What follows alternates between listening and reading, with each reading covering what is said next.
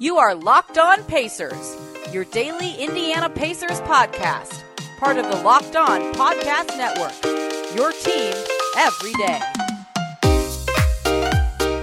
Happy Wednesday, everybody. Welcome in to another edition of the Locked On Pacers podcast, where we, of course, talk about the Indiana Pacers. As always, my name's Tony East. I cover the team for Forbes and the West Side Community News. And joining me on the other line today to talk Caris LeVert's upcoming return, some Pacers' important stats at the halfway point regarding two of their starting players, and previewing this week of games because we're pivoting into second half of the season content, former Indy Corners writer extraordinaire Adam Friedman. Adam, how's it going? Have I been saying the title of your newspaper wrong for ever? No. They asked me to emphasize the West Side part more often than the West Indy part because it is more than just West Indianapolis between the cities. So that is new. Okay. All right. Go.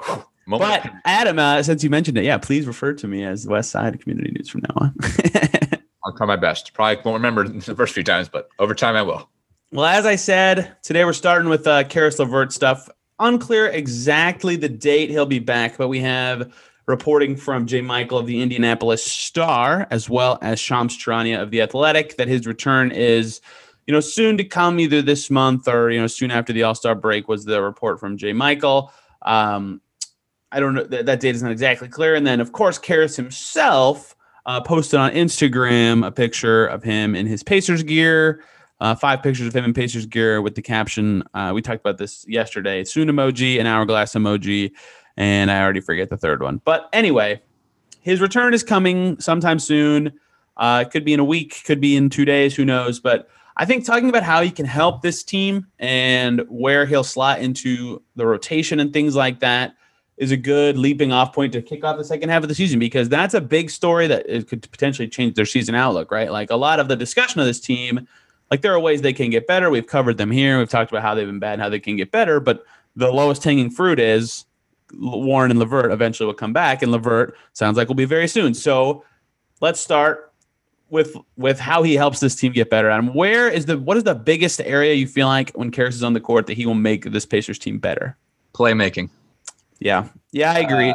They need either somebody who can be on the bench as kind of that, I want to call it third scorer. I mean, I'm thinking of a bench unit right now. In my mind is like one of Holiday McDermott stuck next to probably Aaron Holiday and maybe even a Sabonis. And we need that third guy who can kind of either space the floor or just create some more scoring. He does that. And even in the starters, I'm thinking of a lineup where he slots in over McDermott, which we'll talk about where we think he should go, who he should replace. But just like that thought all of a sudden creates a much better starting lineup that has some size, some defensive ability, that is a little bit, higher ceiling, and all of a sudden they've got, 2.5 playmakers, considering whatever you call Brogdon.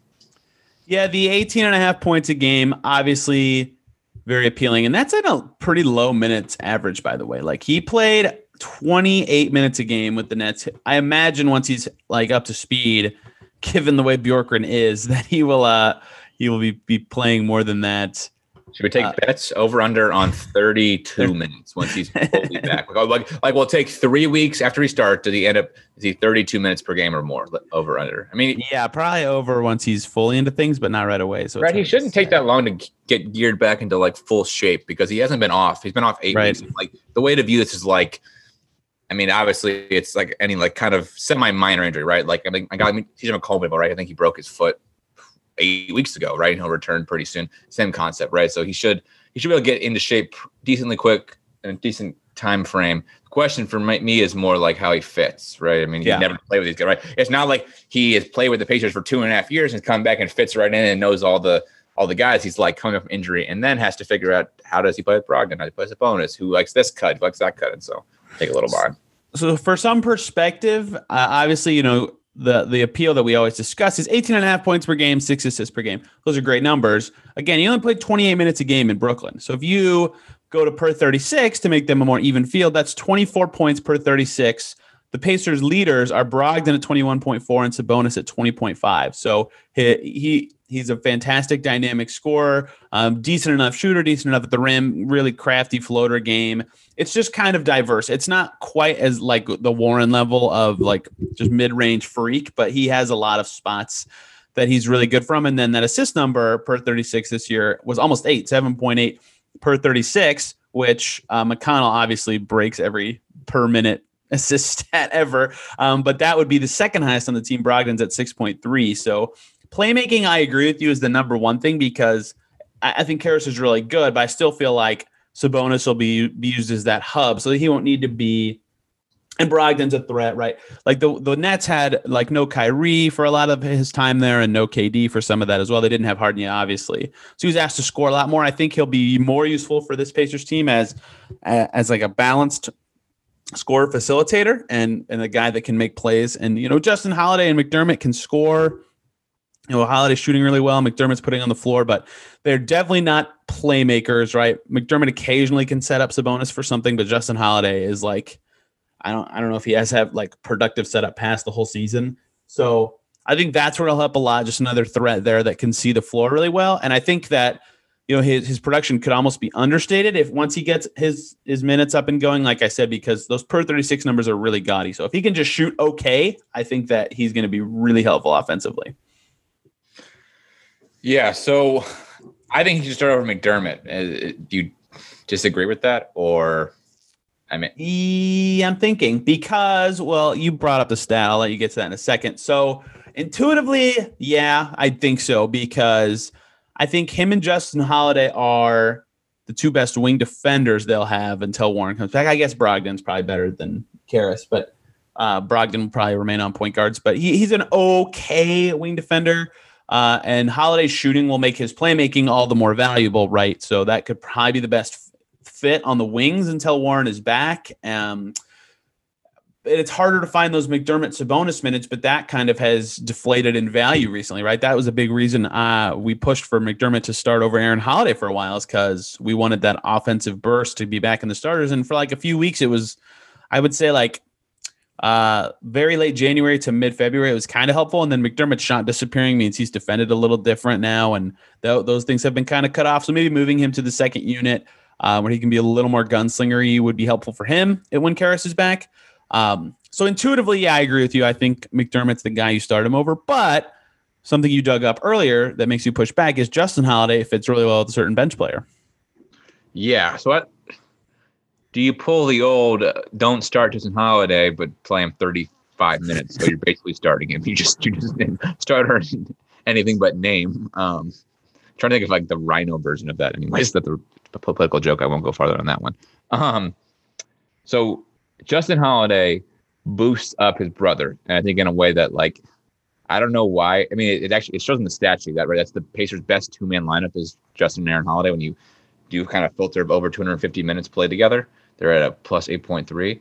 And I don't know if it's just like the familiarity or they fit well together just because they both kind of have skill sets that kind of complement each other. But it's something about the two of them together helps Aaron Holiday go from being like a pretty bad player to like somebody who's actually playable. So I wonder if there's something in that where you'd rather put Holiday on the bench to boost the other Holiday. You can still close with the five guys we talk about, LeVert, Justin Holiday, because Justin Holiday is their best wing defender, and maybe McDermott in a limited, playing less minutes can get a little more offense going when he with the starters. I mean, he's been better. So like his last 6 games, McDermott is back up to shooting, about 50, 40, 90. It's like 48.5, 40 and 90 and 91%. So he's been better as of late. I think with McDermott, he's just kind of it's kind of streaky at times, right? He's up and down. He can have, he'll have it's more streaks than not streaks, but he'll have a 3 or 4 week stretch where he'll be really good. And then maybe 1 or 2 where he's so bad, it drags his percentage back down, but he comes back. So I don't know. I mean, McDermott, I think will right the ship eventually over time.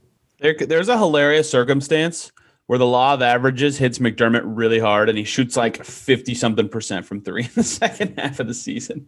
That would be I mean, if you look at his last like 20, I think it was the last 10 games, he's got like 3 or 4 20-point games, which is a lot for a guy like him. I mean, I was playing more minutes, so that helps. But a lot of it's at the rim, which is the impressive part. But to stick on the point we started with the argument for starting him over Justin Holiday is as you described. And as we talked about earlier this season, one, it keeps McDermott, Sabonis together for the most possible minutes, which is a threat off of LeVert. Like, let's say LeVert is doing his thing on the right side. He can swing it over to McDermott off of Sabonis. Boom, that two-man game's rolling like that. That's appealing. And you get the best bench combo you can with the Holiday brothers plus McConnell. I think their net rating together as a trio is really good. But like you said, the duo is really good. I do think Justin gets a lot out of Aaron because of the family stuff. Obviously, there's some value there that other teams can't possibly extract from those guys, but also they're just good fits. Like stylistically, Justin is just going to run around and catch and shoot, whereas Aaron needs the ball. They fit very well offensively together. They're both, up in your face on defense. Justin's obviously much better, but Aaron's okay on D. For his size, he's good. He's just very tiny. So they're good fits together. And not that McDermott can't do a lot of the fit of Holiday there, of the things I just said, but he's a worse defender. They don't have the same chemistry. So I guess there are arguments for both sides, but I think personally my starting five when LeVert is back, and maybe they do the thing they did with Vic last year. I really hope they don't. Oh God, that was so dumb. I really hope they don't, but maybe they ease him in. But I hope that they game one go with Brogdon, LeVert, Justin Holiday, and the two centers, and they're starting five, and then a bench of McDermott, McConnell, maybe not even Aaron Holiday. Maybe you stick with Sumner if you're not worried about Justin Holiday and him, and Lamb. But we'll see what they do. But I think that is what makes the most sense. God, you just gave me such hard flashbacks to that. Now I remember why I wanted Millen not to be the coach. That Vic, playing him 6 minutes in every quarter. I'm not going to stick that on. I'm not going to stick that on McMillan because of how many people were involved in that process of deciding how to ease him in. But yeah, he's going to be the scapegoat because he actually was the one making the subs. Oh, that was the worst. No sense. Somebody has to be in the room and why are we playing him with a different lineup every time? Isn't he going to be kind of screwed up when he can't get familiarity? Why don't we just play him 6 minutes with the starters and just every time we bring Brogdon in, wait 3 minutes and put Vic back in after that? Yeah. Why don't we just do that over and over again? It's bad. It was so brutal. Bad. So hopefully that doesn't happen. But the thing is, there's a non-zero chance that they decide, hey, let's bring Karras off the bench forever. They keep the same starting five and then roll with McConnell, Karras, Jeremy Lamb, and someone else. I don't know. That's possible. I don't think it makes a lot of sense, and especially when they're fully healthy and Warren kicks another wing back to the bench. I don't think it makes as much sense there, but we'll see. So I think he can really help. I mean, it's obvious he can really help offensively. His stats speak for themselves, but as he grows and has a diverse shot profile, I just think he's unpredictable and creativity and guys that you don't know what they're doing when they have the ball are just hard to guard. And his defense is not good, but it's fine. His defensive box plus minus for his career is negative 0.1, which is basically average. That's it's fine. So I'm not going to expect him to add value defensively. If he replaces McDermott, that's still a plus on that end of the floor for the team. And I am expecting him to add a lot of creativity and variance to their offense. So I think he'll definitely be a help. The question is, how long does it take him to really get in the swing of things? So I'm excited to watch him. Yeah, I think the one thing worth mentioning, too, when you talk about Sumner versus Aaron Holiday is Sumner doesn't really hit a lot of his stats because he hasn't played enough minutes. You can do less minutes, but it becomes kind of does it mean anything? It's hard. When you don't play about 100 minutes, it's kind of it's really hard to kind of gauge, but there might be worth looking into because Sumner has been playing really good late. If you get rid of minutes, Sumner ends up showing up in a lot of top lineups because he's been really, really good. He's been on the court with the team because defense. His shooting's been really good as of late, and he's a pretty good defender. So yeah, that's always a thought. Do you kind of run what you're talking about, but instead of playing Holiday, you play Sumner? Yeah. Well, I want to talk about Sabonis because it's mid-season. We talk about it all the time. Maybe a little too much. Maybe that's not true. It's probably the most important thing on this Pacer line. It is. It is. It is the most important thing that's happened with this team every single season. Pretty much. Really is. There's a reason that they're in trade talks all the time because eventually it will end. It's inevitable. Unless it's really awesome in the playoffs this year, eventually it will end. So let's check on them. See where things are at with the big man duo. But first, let's take a little break and start off by talking about Blue Chew. This episode is sponsored by Blue Chew, who is making waves and bringing more confidence to the bedroom. Blue Chew is a unique online service that delivers the same active ingredients as Viagra and Cialis, but in chewable form and at a fraction of the cost. Blue Chew's tablets combat all forms of ED and can help men gain extra confidence for when it's time to perform. Blue Chew is an online prescription service, so no visits to the doctor's office, no awkward conversations, and no waiting in line at the pharmacy, and It ships right to your door in a discreet package. The process is simple. Sign up at BlueChew.com, consult with one of their licensed medical providers, and once you're approved, you'll receive your prescription within days. The best part, it's all done online. Blue Chew's licensed medical providers work with you to find the right ingredient and strength for your prescription. Don't like swallowing pills. No problems here. Blue Chew's Sildenafil and Taldafil tablets are chewable. So those tablets are made in the USA, shipped directly, and is cheaper than a pharmacy. You could benefit from extra confidence when it's time to perform. Visit BlueChew.com for more details and safety information and a special deal just for you guys. You can try Blue Chew free with the promo code LOCKEDON at checkout. Just pay that $5 shipping cost. That's BlueChew.com, promo code LOCKEDON to receive your first month free. And we thank Blue Chew for sponsoring this podcast. All right, Turbonus. Again, we haven't done it. I haven't done it in a while. I think you've done it more recently than me. We talk about the solo Turner minutes a lot, which have been good. We talk about the solo Sabonis minutes less often, but they have also been good. And we haven't done Turbonus together for a while. So it's time to catch up on that. But I forgot to mention something at the beginning of this episode, which is that this episode is brought to you by CBDMD. Getting a good night's sleep can be much easier said than done. Don't worry. Our good friends at CBDMD have exactly what you need to unwind and sleep harder than all-star voters slept on Domantas Sabonis before he got back in there. They've got Sleep PM bath salts, and which fuse CBD and melatonin with a future of Epsom, Dead Sea, and Himalayan salts to make any bathtub a luxury spa experience and give you the relaxation you need. You go to CBDMD.com and use the promo code NBA. You'll get 25% off your purchase of any CBD products from CBDMD. Okay, Turbonus. Right now, Adam, they have played 770 minutes together and have only been outscored by 43 points. That doesn't sound so bad, but they play a lot together, and the team is losing with them on the court. And I think that is kind of a high-level overview, but tells a big part of the story. Yeah, so the team in general is about even. I mean, I think they're not really. As a whole, the team is a 0.2 net rating. Like that is false. That is what Best Reference says. I know they round. I know you don't like it. They round. I don't like rounding. It matters a lot because. All right, give me the stat. Give me your on paper, calculated by hand net rating stat for the Pacers. Let me push my glasses up before I. Yeah, the guy who barely can calculate some certain math problems we've had somehow. I nail the net rating. Okay, they have scored 1,728 points. The Pacers have, with those two on the floor on 1,567 possessions this season. That's an offensive rating of 110.3. My brain is tricked to say that 110 is like this amazing offensive rating, but in the current era of basketball, that's okay. That's fine. Defensively this year, 1,771, points allowed on 1,567 possessions. I'll take my glasses off now. That is a 113 defensive rating. So they're about minus 2.8 on the season per 100 possessions. And the offense is fine, and the defense at 113 is not good. And that's actually kind of surprising because Turner's so good on D and Sabonis can guard centers. He's really not good at chasing guys around, though. So I guess it's not surprising in their current system. But I think currently that's my biggest failing of the duo, and why it's such a minus is because the way Bjorkgren wants to play with this aggressive, disruptive defensive style means Sabonis is just chasing dudes around, and he can't do that. He just can't do that.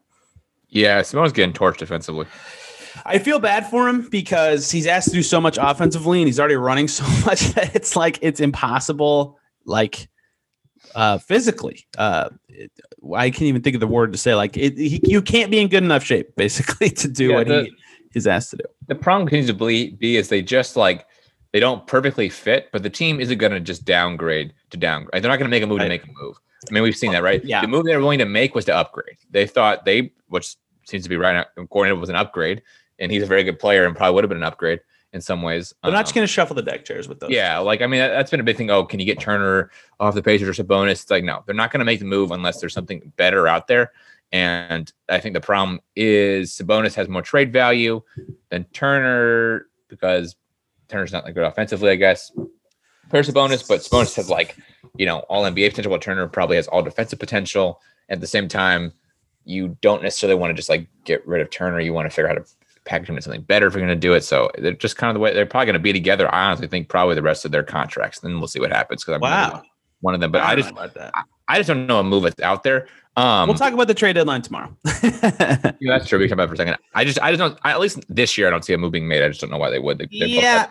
So the thing is, we see this around the league. Like some teams, like you just get the talent. You just do it, right? Because you want your team to be better. Even if the fit's a little awkward, you figure it out because talent is more important than not having talent.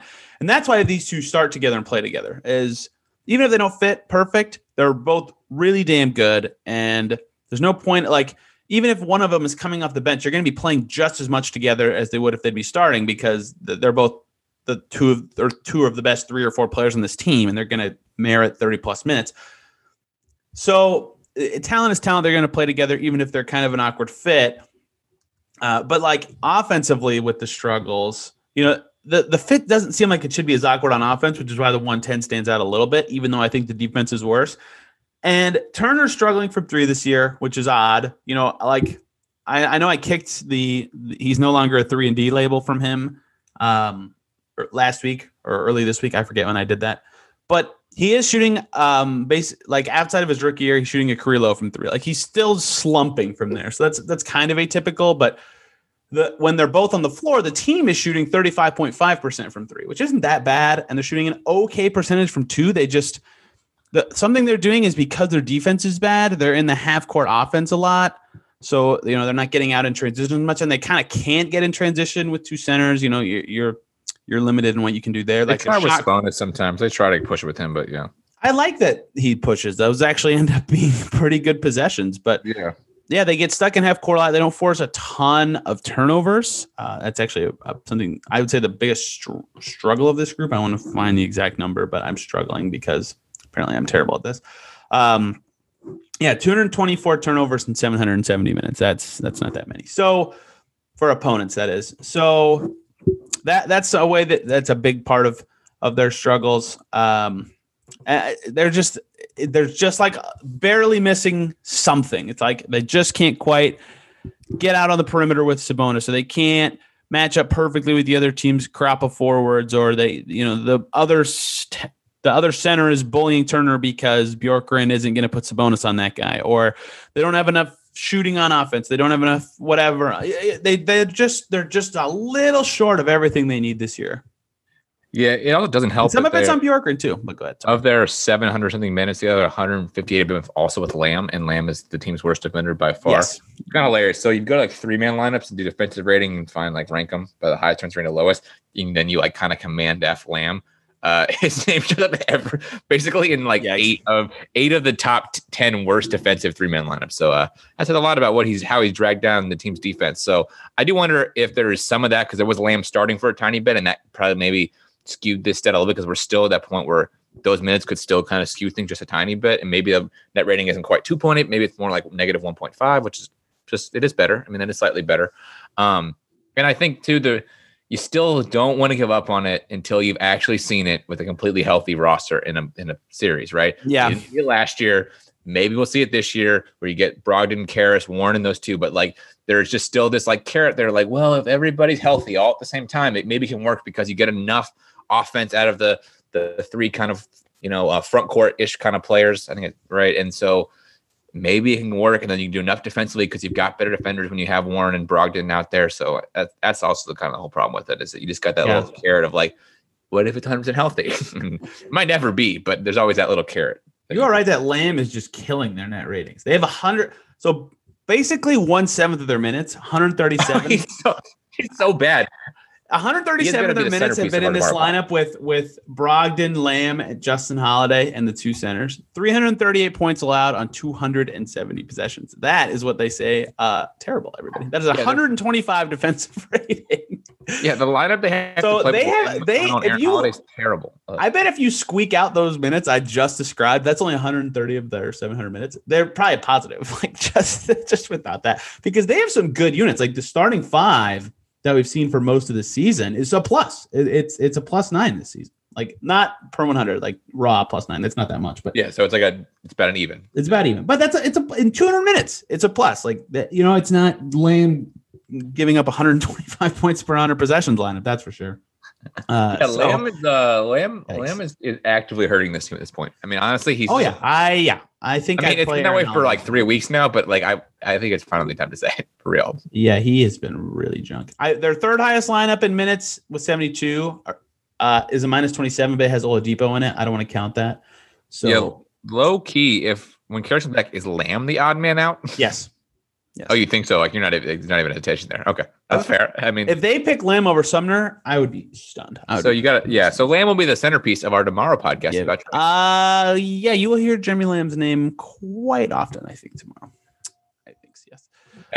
Anyways. Yeah, we'll do the trade deadline tomorrow. But I think what we're getting at is by getting into these weird nuanced discussions of random players in the lineups, which is probably not that interesting. But the point of that, the thesis and the interesting part is like, I think they do, like we've seen them fit better together net rating wise last year. So I think that there are a bunch of lineups with this roster that still work, and not having Warren's utility of able to guard bigger wings or like a scoring threat, even though Oladipo was still a negative with them for a lot of the season, not quite having the scoring threats they're used to is really hurting them more than anything they're doing in particular. Right. Like we see that in their solo minutes when they have just a tiny bit better fit at the 4 next to them. Like they're both just kicking ass. Right. So I don't want to I don't want to look at their net rating being negative, whatever I said, 2.8 and be like, oh, terrible disaster fail. Oh my gosh, like break it up. They should probably break it up for other reasons, but I think we can say that can kind of be pinned on like they've really struggled to have the right lineups around them due to injuries and due to the way Bjorkgren wants to play. That probably would be my takeaway from this discussion. And going forward, it's okay if they really, really want to play Bjorkgren's way, and I think they do, they'll either have to get the perfect fitting forwards around those two, or they're going to have to move on from one. And we'll see. I think they tried with Hayward, so we'll see. Will still be what is actually out there that is better. I mean, that's the problem. I'm not sure there's no one's selling anything this year. Well, yeah, but like we'll talk about this tomorrow. I don't want to get ahead of ourselves. There's not really like any of the good fours in this league are so good they're not gettable, right? I mean, we're talking like Kawhi playing 4, or PG playing the 4, LeBron playing the 4. Like those guys aren't gettable.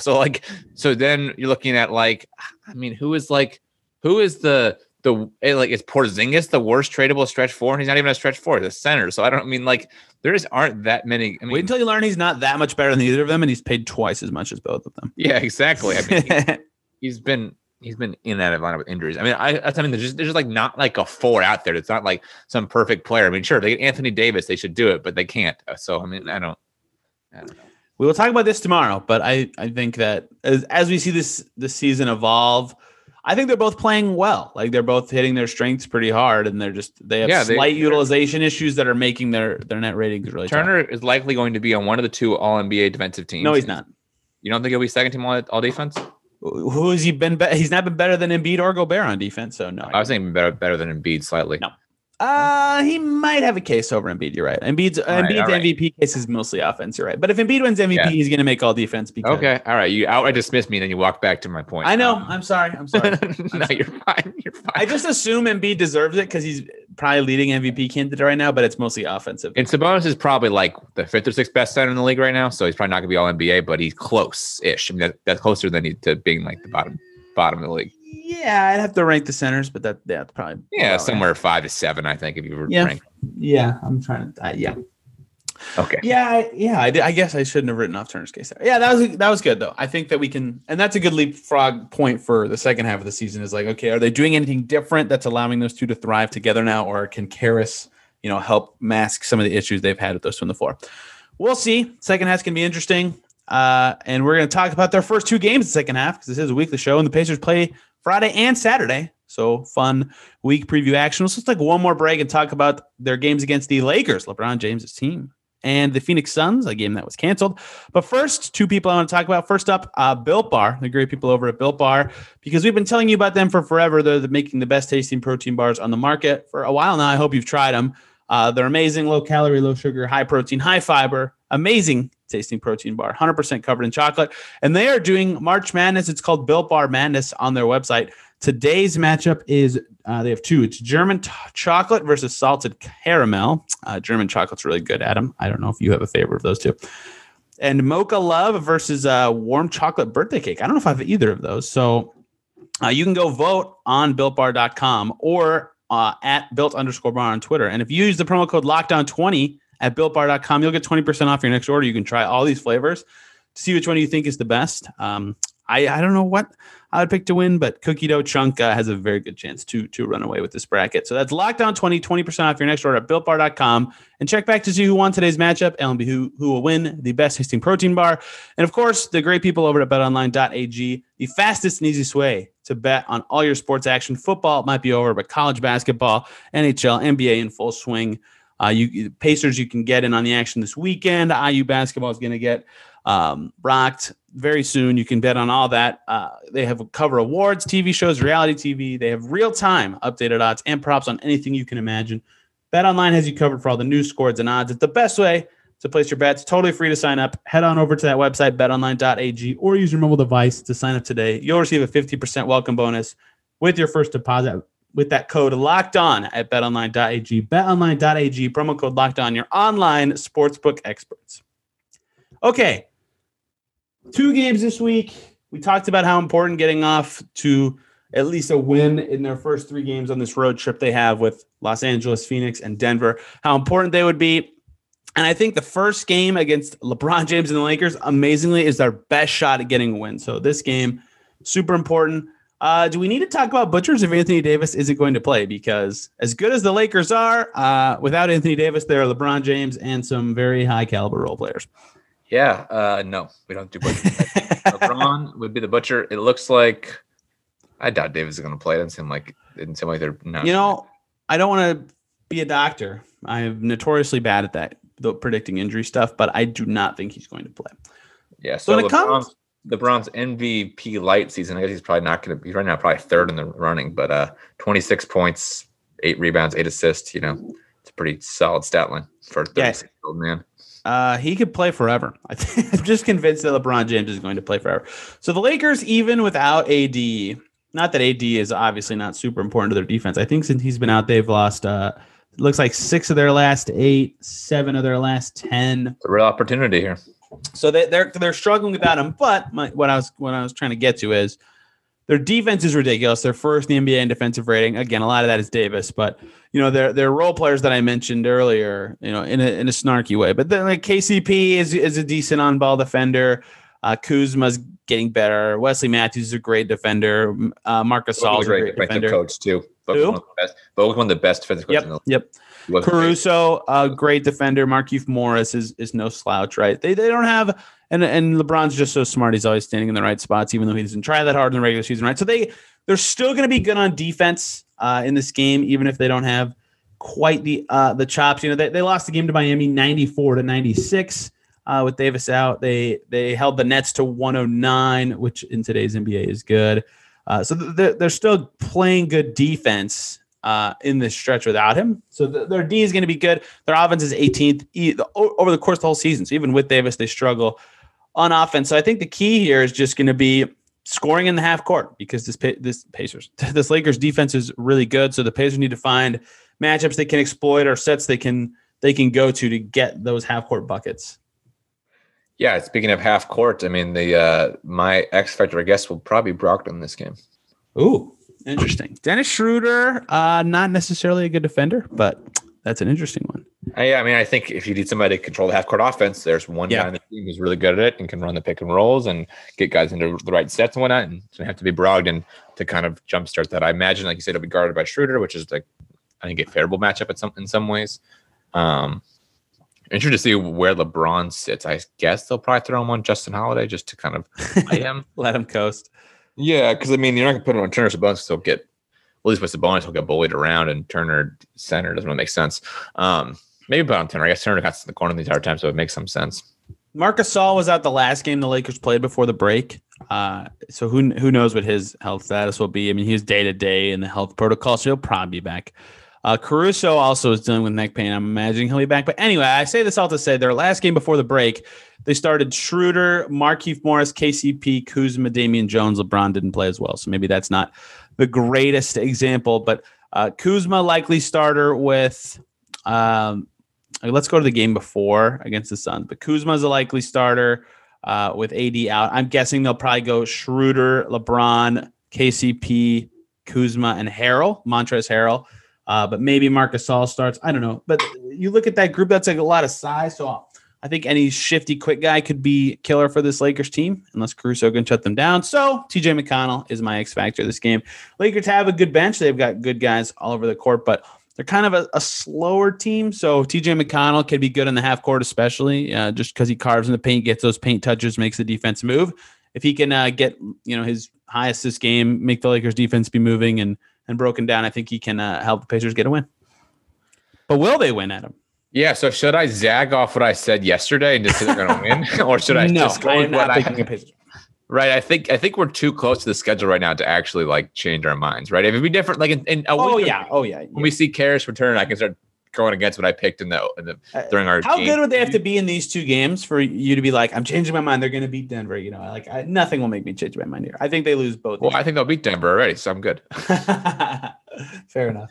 So I think they lose. I mean, mostly because they've been crap since the start of February. The Pacers have been bad. So on the road in Los Angeles against LeBron. I mean, that's until they give me a reason to pick them against a good team, I'm not going to pick them against a good team. But beating the Lakers would be pretty huge for their outlook. Getting wins that they're not supposed to get. They beat the Lakers last year. Remember they did. They beat them at home. Even if Davis is out, when they schedule the game, you look at the Lakers and you go, "Oh, they're not supposed to win that." Right? They beat them both times last year, at home and in the bubble. Yeah, that's correct. Goga blocked LeBron, remember?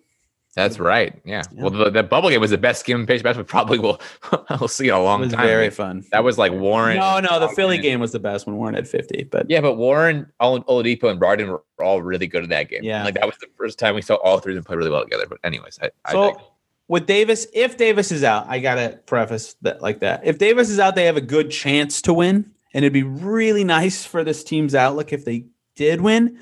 But again, they were trash from honestly the last day of January, that Philly fourth quarter, until the break. They beat crap teams and they lost every other game. So I have no reason to pick them to win, and I'm going to pick the Lakers, but knowing full well if this team puts together a 45-minute game instead of a 40-minute game, they can win. I'm not going to pick them to win. I think that's fair.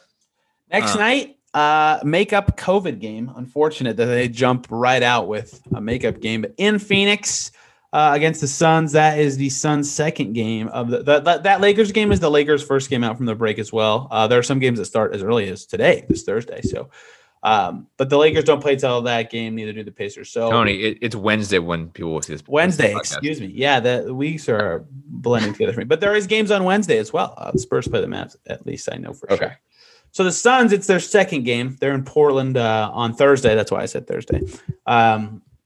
So they might, they might have some travel fatigue going on, but it's so soon out the break, it doesn't matter. Regardless, they are also really good. They are ahead of the Lakers in the standings, amazingly. Yeah. Did not know the Suns. I mean, I did once, like they said something during the All-Star game or something like that, but like the Suns being the 2 seed is probably one of the biggest surprises of the first half of the season. Like, at least the Jazz, you could have maybe predicted because they've been kind of good every single year, but the Suns this good is. I was very wrong about the Suns. Full hand up, I was very wrong about the Suns. And the thing that has made me wrong about the Suns, they're 8th in offense, which is expected when you have Chris Paul and Devin Booker and Ayton and good shooters and a good bench. They are 3rd in defense, and that I did not expect at all, and that is why they're so awesome and up to 2nd in the West. They're 2nd in the NBA, entire NBA in that rating. Ayton is not a good defender, but he buys in a lot of games and gives them good effort. Bridges, awesome defender. Chris Paul, awesome defender. Jay Crowder has been an awesome defender. And they're even if Book and Cameron Johnson and some other guys aren't as strong, they get just enough from those guys and Javon Carter to be just like a very good defensive team. And under Monty Williams, who's a smart defensive coach, they've really impressed me on that end of the floor. That's part of why they're amazing. And this game is going to be extremely hard. Yeah, I mean, in Chris this Paul, might be harder. This might be harder than the Lakers game, right? Especially Chris Paul is doing what he's like LeBron. I mean, Chris Paul probably played till he's 60 at this rate.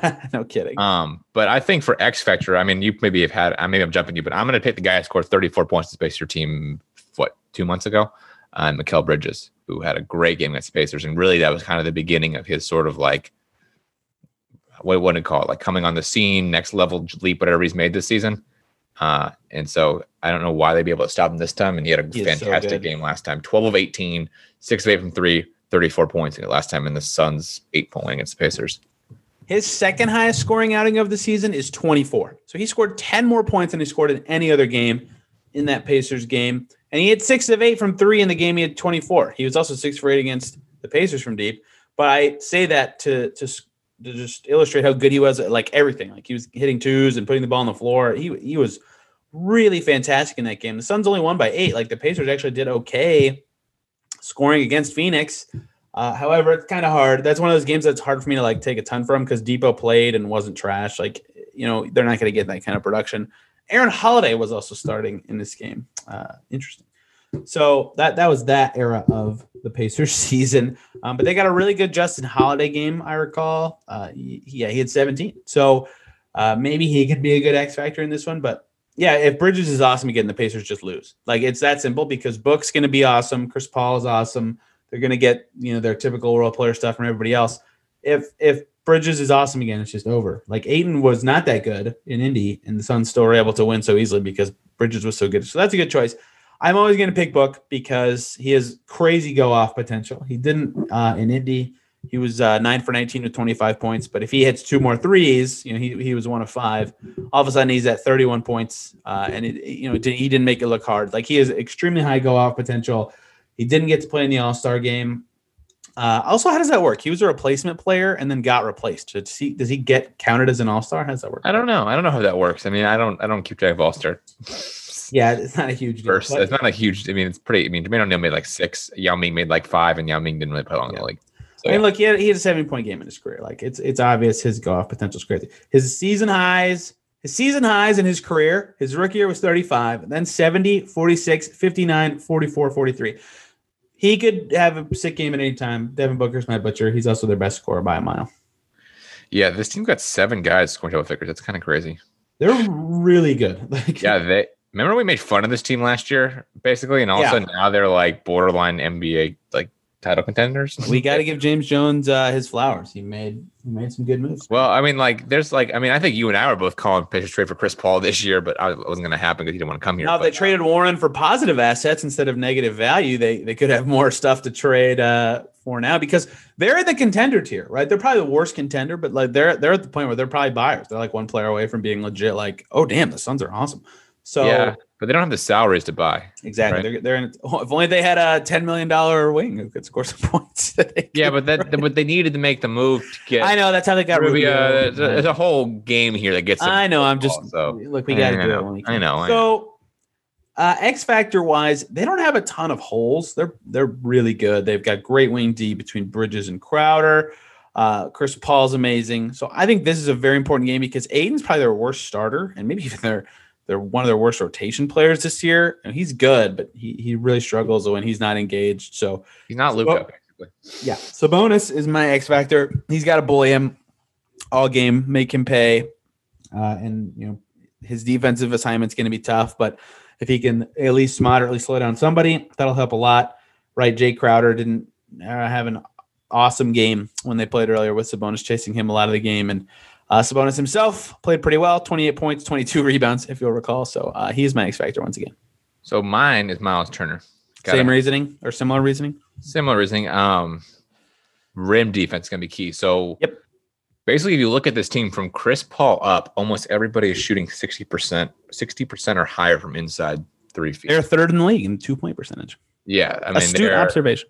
McCovers is 78% inside 3 feet. I mean, I got Chris Paul is the worst in this team at 65% inside 3 feet. I mean, this is where Turner has done one good team in the past, has been kind of a pest to Booker at times around the rim. I mean, this is a big game of Turner. Can he sort of make the rim uninhabitable from inside 3 feet, which will force him to do more jump shots, which could lead to hopefully a better outcome because they don't shoot as well. And that's sort of the recipe to win this game is get the Suns to shoot a bunch of threes and they don't hit it at an extremely high rate. They're not a bad. They're actually a decent 3-point shooting team, but they're not like extremely high volume. The way some other teams are. I mean, they're not terrible. They're like at 30. I think they're 35 a game right now. You know what's interesting about their 2-point percentage? I'm getting way too granular for one game. They are second from 3 to 10 feet. So the Chris Paul floater, the Devin Booker floater, obviously money there. It's percentage wise, they're that, or they're they're second in percentage of like field goal percentage to 10 feet. They are first in field goal percentage from 10 to 16 feet. So another Chris Paul specialty shot. And they are sixth in 2-point percentage on long twos. So shots you'd want them to take, they just bury them, right? So that's why they're kind of hard to defend too, is because the guys that shoot those shots are so good at them. You're like, oh crap, we have to get on them there, and then geometry changes. You'll live with those, but still, it's because you'll get into a battle where if you can shoot up one from 3, it matches each one of those. They shoot like 60% or something. Oh, the Pacers fans are well aware of how long two battles work, right? That's true. We have been watching it for many years. They have suffered through the Nate McMillan era for a long time. At least a lot of regular season wins, though. Let's put it that way. Yeah, that this team needs some regular season wins. So I think they lose. The Suns are awesome. The Suns have already beaten the Pacers, and the Pacers are worse than they were then because they don't have a starter anymore, and the Suns are probably better just because they've gelled for longer. So impossible for me not to pick the Suns. It's also a back-to-back, so I picked the Suns. And it's on the weekend. I mean, all the factors say Suns win. Well, I picked against the Pacers winning. I picked the Suns beating the Pacers yesterday, so watch go against it again. I think they lose as well. I'm with you there. Yep. It's pretty easy. So I think the odds suggest 0-2, 1-1, very possible, and would be super huge. Our weekly show next Monday, if they win either of these games, will be, potentially more optimistic. But there's a chance that they are 16-21 the next time we're doing a weekly show. So hopefully they can. We said 20 wins by the end of March, so that's the number. That should be the team's goal, I think. Yep, 20 wins by the end of March. So we'll see. You got anything else you want to throw in here? No, tomorrow we're going to do a trade deadline podcast, which I'm sure everybody will be excited for. So everybody but me. Yes, that is true. You're the worst podcast host that's out there, Tony. You know why? Why people want trades? So that the team can play better in the games that we're talking about every single day. Yeah, fair enough. Fair enough. All right, fair enough. I won't get you too riled up right now. It's getting kind of all right. Well, I will. We will talk about trades tomorrow, and I will do my best to enjoy it and make it fun and exciting because I do like team building. I think that is interesting. So it'll be a fun show. We'll dig into what their strategy could be from many angles. And then Friday, we'll have a Lakers guy on to come preview that game and see how the Pacers could potentially steal a win in LA. Thank you guys so much for listening, and we will see you tomorrow.